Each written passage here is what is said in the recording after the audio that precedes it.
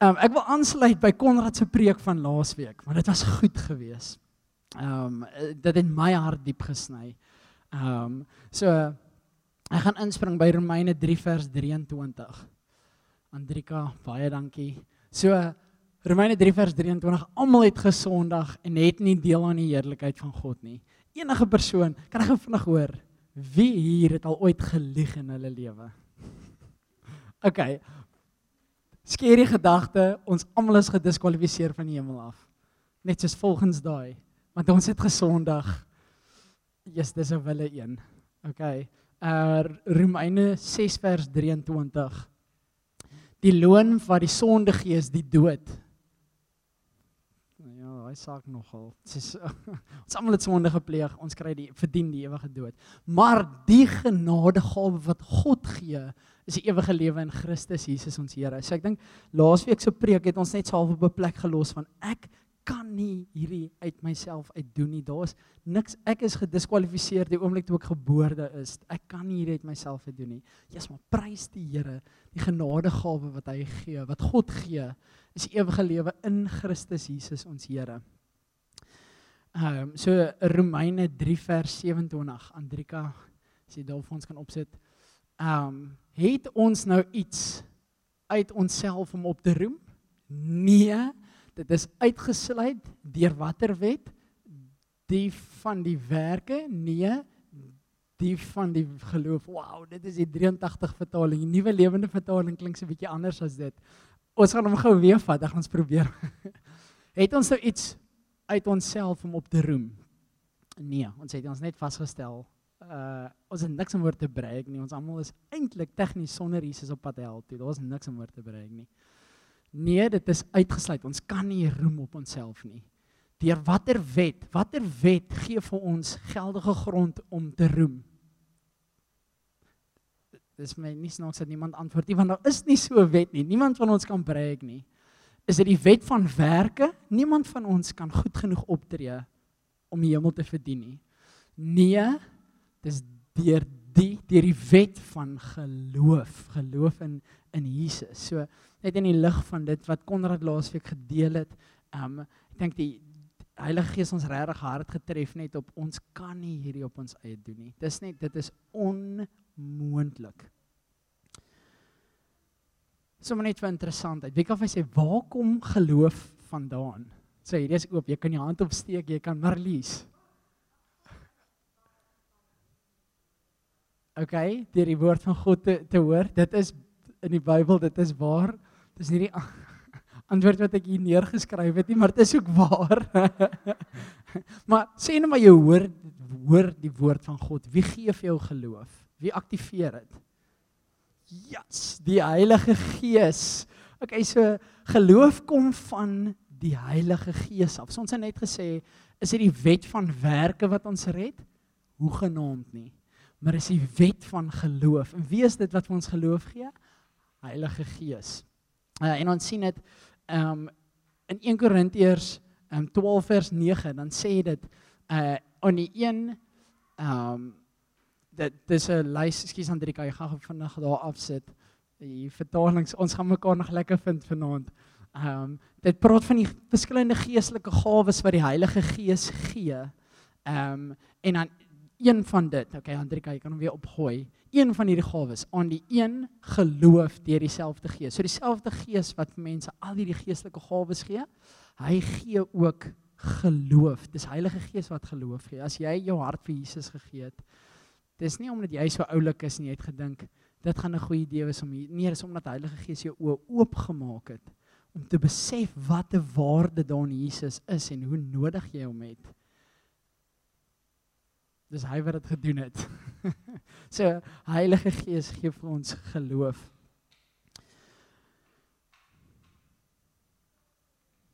Ekskuus, ek moet net my eie notas gou ontleed. So, ek dink, waar ons laasweek gepraat het oor hoe ver ons tekort skiet, kom ons hierdie week oor, okay, maar wat, hoe kan, en dit gaan, ons kom op 'n plek waar ons het nodig dat Heilige Gees oorvat. Dit is die ding, ons het hom so nodig. Hier is nog 'n skrifgedeelte wat net vir ons 'n idee gee. Dit as ons daai wat Paulus gepraat het van daai wet van die werke, as ons probeer daai roete gaan, ons probeer self ons pad in die hemel in verdien.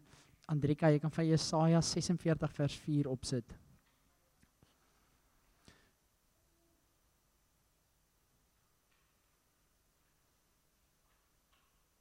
Ekskuus, 64 vers 6. Kan jy gou vir my daar opsit?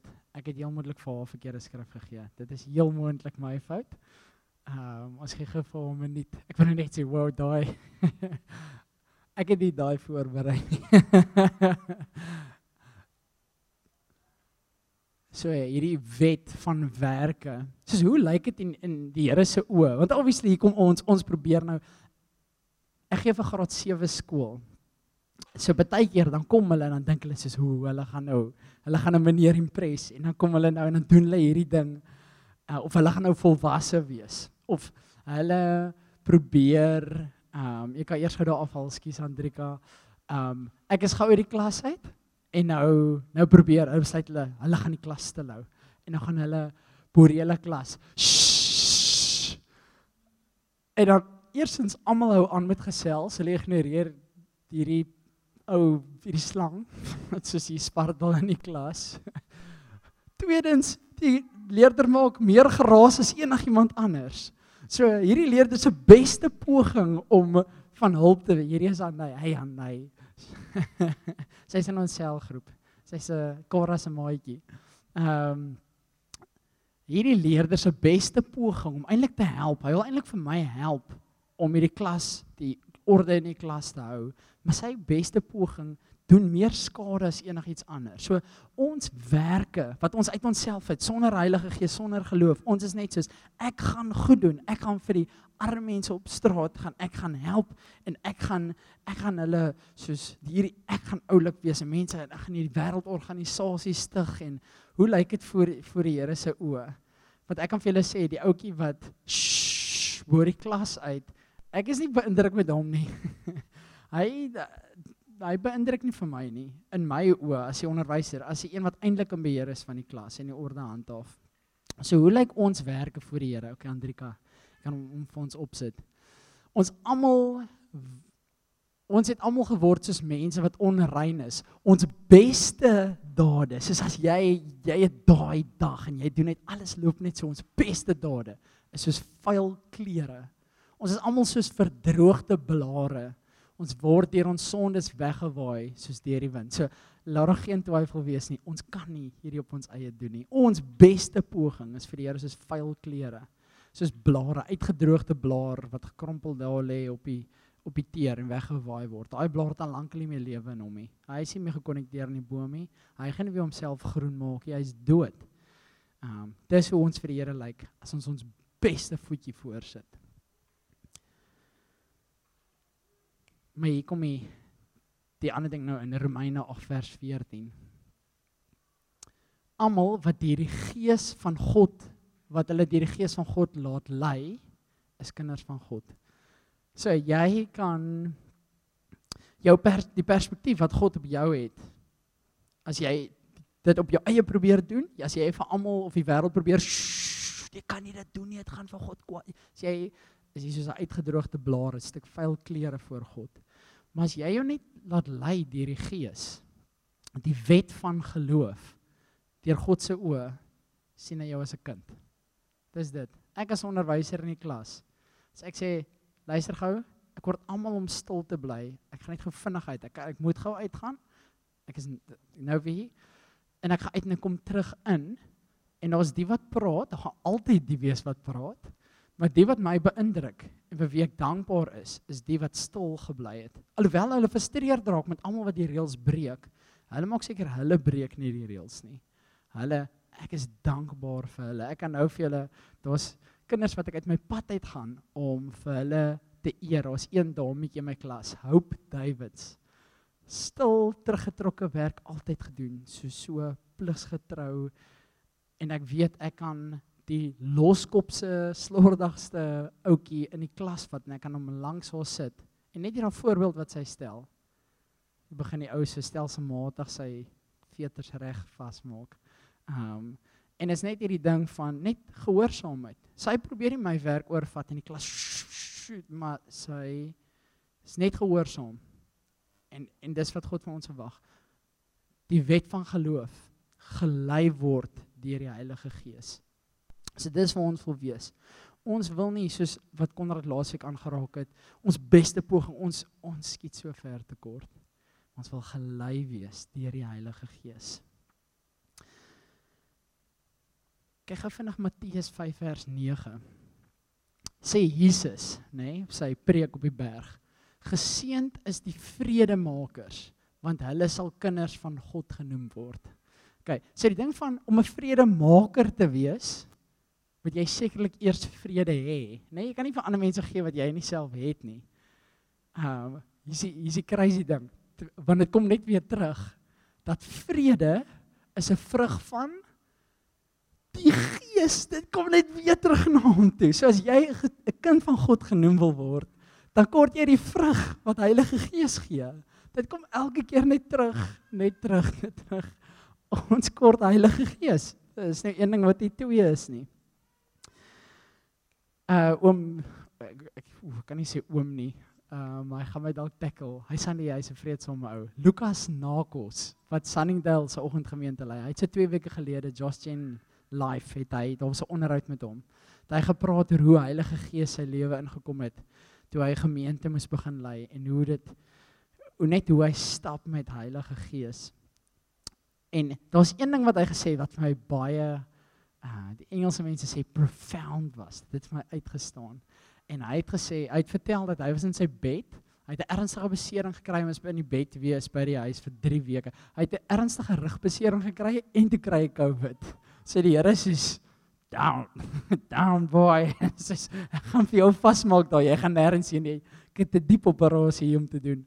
So 3 weke, plat. En Heilige Gees kom, en hy sê, Heilige Gees kom in sy kamer, en kom soos 'n kombers op hom. So, dit is soos op hom, en die Heilige Gees wys vir hom sy sondes uit, soos goeders wat hy in die verlede gedoen het. En al wat hy kan doen is, hy begin om sy sondes te bely, een na die ander, goeders wat hy al gedoen het toe hy klein was, en hy bely dit, en toe hy, daar niks meer was om te bely nie, toe Heilige Gees niks anders opbring nie, toe sê hy, toe kom Heilig, toe voel dit asof Heilige Gees hom volkome vul, en toe sê hy, die mooi gelykenis wat hy gebruik het, hy sê, dit is soos 'n koppie, die Heilige Gees het eers die koppie in die binnekant skoon gewas, en toe het hy die koppie vol gemaak. En ek dink dis wat Heilige Gees wil doen met ons. En ek dink dis ietsie wat hy laasweek met laasweek se preek. As jy nie laasweek se preek gehoor het nie, doen jouself 'n guns en gaan kry dit op Josh se website. Konrad se preek van laasweek. Vir ons as jy nie die gemeente is, dan kan ek wil vir jou sê, jy moet dit gaan luister. Ek voel is iets wat die Here in ons gemeente gedoen het. Net by the by, Konrad het dit glad nie voorberei nie. Hy het 'n preek voorberei, laasweek se preek het daai kant toe gegaan, maar dit was definitief iets van Heilige Gees af. En ek dink dis wat die Here laasweek gedoen het. Hy het die koppie kom skoonmaak, hierso Wellington PM se koppie kom skoonmaak. Om ons net weer te laat besef, ons is vuil klere, ons is droë blare sonder hom. Maar ek dink sy hart is om ons weer te kom volmaak met sy Gees.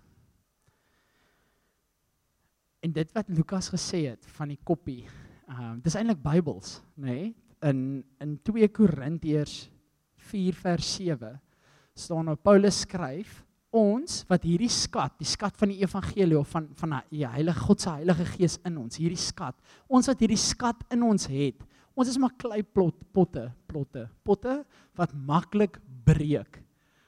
So, ek weet nie by julle nie, maar ek dink, veral in hierdie COVID tyd, kom ons agter hoe vinnig hierdie liggaam knak. Hoe vinnig hy sy laaste asem uitblaas. Hierdie ding is tydelik. Vinnig. Omstandighede met bietjie wild gaan, of jy net 'n skielike hout in jou kop kry, dan hierdie arme liggaampie klats hy uit, dan werk hy nie meer nie. Dis 'n breekbare kleipot, dit breek so maklik. Maar ons het hierdie skat, hierdie ewige skat, God se Gees self binne in hierdie breekbare pot. En dit is die krag wat alles oortref en kom dis van God, nie van onsself nie. Hier kom die lekker gedeelte, voorbeelde uit die Bybel uit, van waar Heilige Gees mense bekragtig het om wille dinge te doen. Eerste een, ek is gaande oor hierdie een. Wie van julle het al ooit gehoor van Besaleel? Besaleel, niemand nie, waar is die Bybelskoolstudente? Iemand daarbo, het julle al gehoor van Besaleel?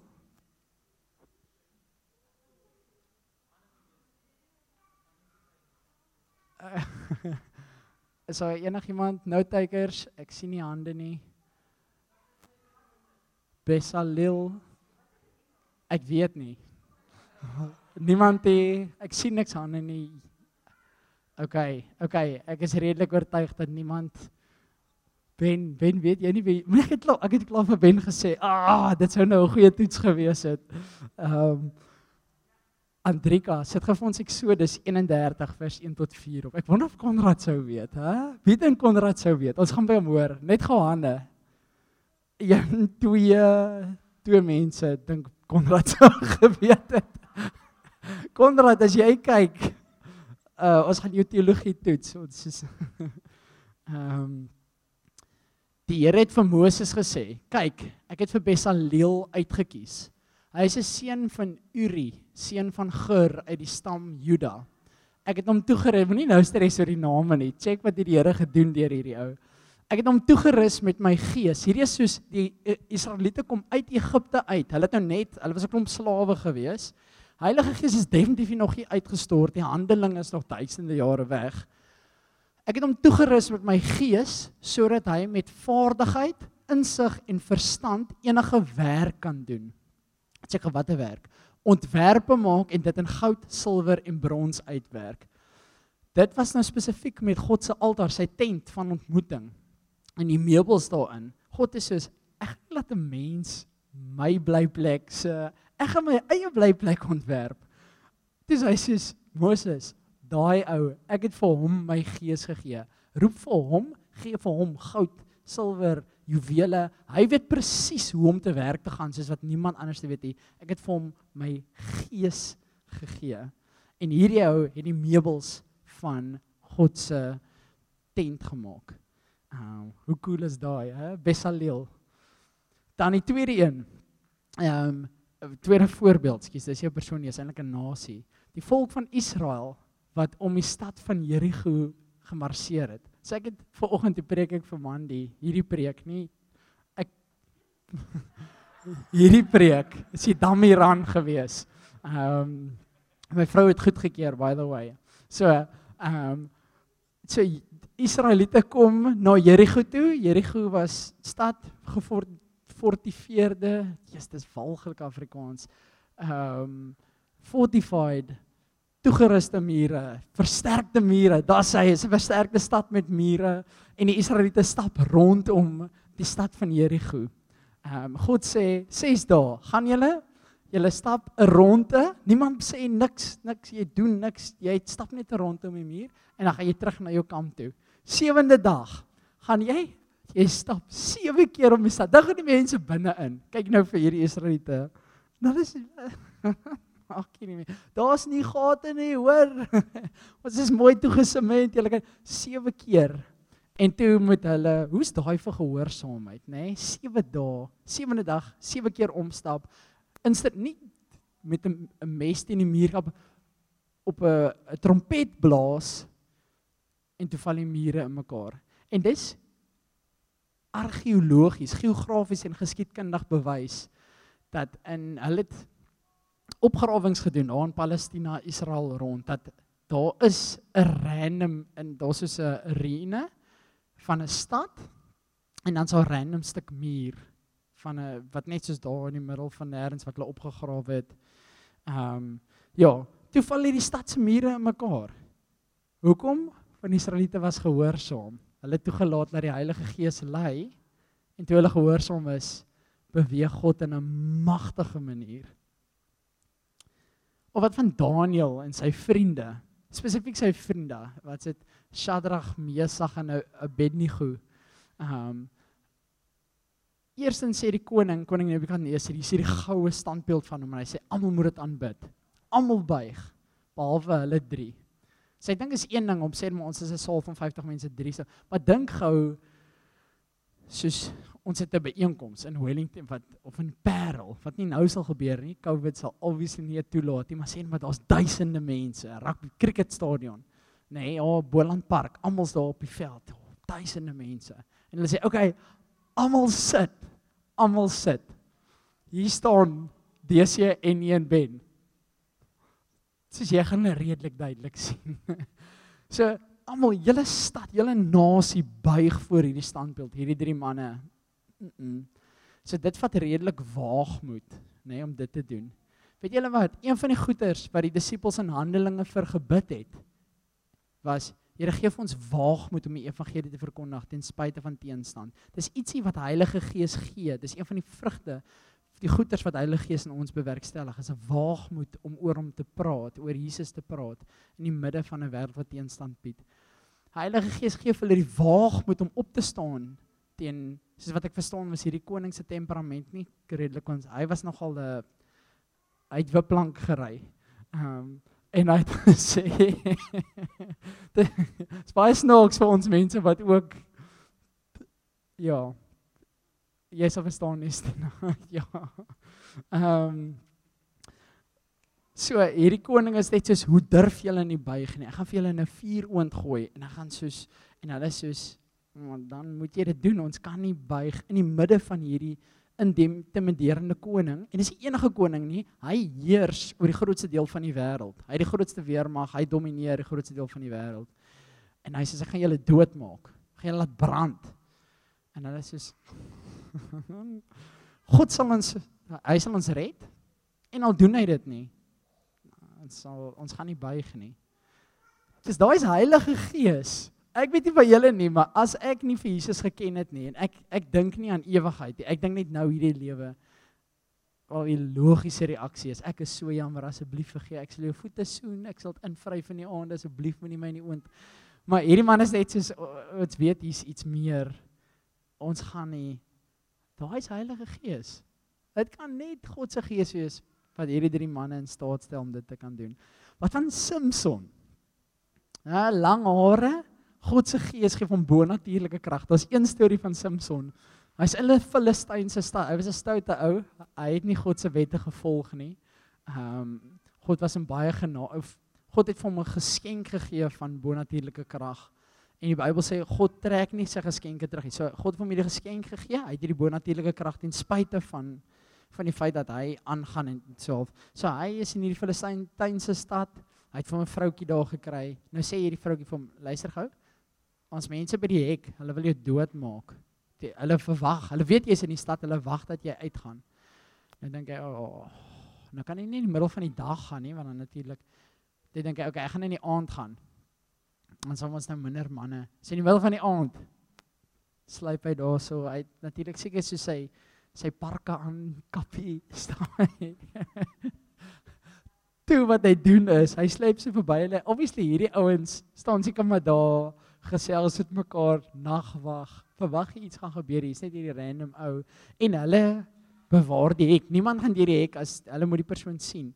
Volgende oomblik, hier is hierdie ou wat verbyloop, vat die hek, breek die hek uit die muur uit, en loop weg met die hek. Ek dink as ek van daai wagte was, sou ek gegaan het, ek gaan so lank koning toe, ek gaan so lank vir hom sê wat gebeur het. Samson gaan, tel die hek op, breek die hek in die muur en stap weg met die hek. As net soos, ek weet nie van enige normale mens wat dit al ooit kon doen of nou sal kan doen nie. Heilige Gees. Johannes die Doper, hierdie ou was weird, eienaardig, soos min. Kameelhaarklere, hy het soos heuningveld heuning geëet en krieke, hy het soos krieke gebraai of soos, ek weet nie, seker maar rou, ek weet nie hoe hy gerol het met die eetgoed nie, maar hy het krieke geëet of springkane. En Heilige Gees, dit sê, hy is by nog voor geboorte, is hy al gevul met die Heilige Gees. En die rol wat hy gespeel het is, hy het mense voorberei vir Jesus se koms. Hy het soveel mense gewys na Jesus toe, dat toe Jesus kom, dis mense al klaar voorberei. Dis nie hulle moet nou eweskielik hulle sien vir Jesus nou gaan, wag, ek onthou so iets hier, so kom ek gaan kyk op my Bybel of want Johannes gaan te kere by die rivier as mense dan Jesus stap verby, Johannes los alles, dan sê hy vir almal, kyk, daar is die redder van die wêreld. Soos jy kon dit nie mis nie. Johannes het sy lewe soos 'n billboard gemaak en gesê, hierso is die redder van die wêreld. Kyk daarso. Van Jesus se persoonlike disippels, sy 12 wat hy self gekies het. Ek dink 2 of 3 van hulle was van Johannes se disippels wat Johannes na hom toe gestuur het. En later was daai 2 of 3 disippels het apostels geword en hulle het die kerk soos gebou, hulle het 'n massive rol gespeel in die kerk. So Johannes het basies, hy was soos, sê nou maar, 'n koning of 'n president of iemand kom aan, en die gewoonlik 'n ouetjie wat vooraf stap en sê, president hierdie en hierdie, of koning hierdie en hierdie, so, dit was Johannes gewees. En niemand het hom gesê hy moet dit doen nie, hy het dit begin doen, voordat mense geweet het wie Jesus was. Heilige Gees. So, laat daar geen twyfel wees nie, Heilige Gees is magtig. En hy is in staat om enigiets te doen. Ek onthou, daar was 'n storie gewees van hom, Angus Baggen. Hy het iewers, ek dink in Israel of ietsie, staan hy bewoog, klomp mense, en hy preek vir hulle, en dan sê hy, die Heilige Gees gaan kom soos 'n magtige wind. En dan, dis op YouTube, jy kan dit gaan opsoek, dan kom daar soos 'n belaglike groot wind, soos out of nowhere, dat soos die mense, almal soos koes, hy staan op die verhoog, hy moet vashou in sy hoed, en soos hy, Heilige Gees daai tyd, in die Bybel en die wêreldsgeskiedenis, maar vandag nog, hy doen hierdie goeters, hy's nou aktief besig om hierdie goeters te doen. Wat wil hy hê? Hy wil ons volg. Romeine 8 vers 14, ekskuus Andrika, ek gaan nou een oorslaan, maar as jy gou weer Romeine 8 vers 14, almal wat hulle deur die Gees van God laat lei, is kinders van God. Paulus het op 'n stadium, toe doen hy bonatuurlike wonderwerke, obviously deur Heilige Gees wat deur hom toe so 'n stad, wat hom en Barnabas wat saam met hom was, opgelig het, op hulle skouers gedra het, en gesê het, hulle Zeus en Hermes, soos hulle gode, soos, toe sê hulle, hierdie mans is gode wat mense geword het. Dis dit, soos, hulle is soos, hierdie mense is gode, want kyk wat doen hulle, en obviously Paulus en Barnabas is soos, nee, nie ons nie, ons is ook net mense, God is God se Gees, maar as ons deur die Heilige Gees laat lei, dan gaan mense gaan, hier's iets anders, ek soek daai. Efesiërs 5 vers 15 tot 20, Andrika, as jy gou daar kan opsit. Wees baie versigtig hoe jy lewe. Nie soos onverstandige mense nie, maar soos verstandig is. Maak die beste gebruik van elke geleentheid, want ons lewe in 'n goddelose tyd. Moet daarom nie onverstandig optree nie, maar probeer te wete kom wat die Here wil dat jy moet doen. Wat wil hy hê moet jy doen? Moet jy nie aan drank te buite gaan nie, daarmee gaan losbandigheid gepaard. Nee, laat die Gees julle vervul en sing onder mekaar psalms, lofsange en ander geestelike liedere. Sing met julle hele hart tot eer van die Here. Ek weet nie van julle nie, maar hierdie praise worship wat ons nou hier gehad het, daar was 'n mate van 'n reinheid en ek dink as omdat die koppie laasweek so 'n bietjie skoon gemaak is, dis dalk 'n bietjie meer spasie vir die Heilige Gees om te vloei. Sing met julle hele hart tot eer van die Here. Dank God die Vader altyd oor alles in die naam van ons Here Jesus Christus. En as die Heilige Gees iets cool deur jou lewe doen, moenie laf wees nie, moenie die eer vir jouself vat nie. Gee die eer vir Jesus. Dit behoort aan hom. Hy is koning. Dit is sy Gees in jou wat die werk doen. Tweede laaste gedagte, Johannes 3 vers 8. Die wind waai waar hy wil. Jy hoor sy geluid, maar jy weet nie waar hy vandaan kom en waar hy heen gaan nie. So gebeur dit met elkeen wat uit die Gees gebore is.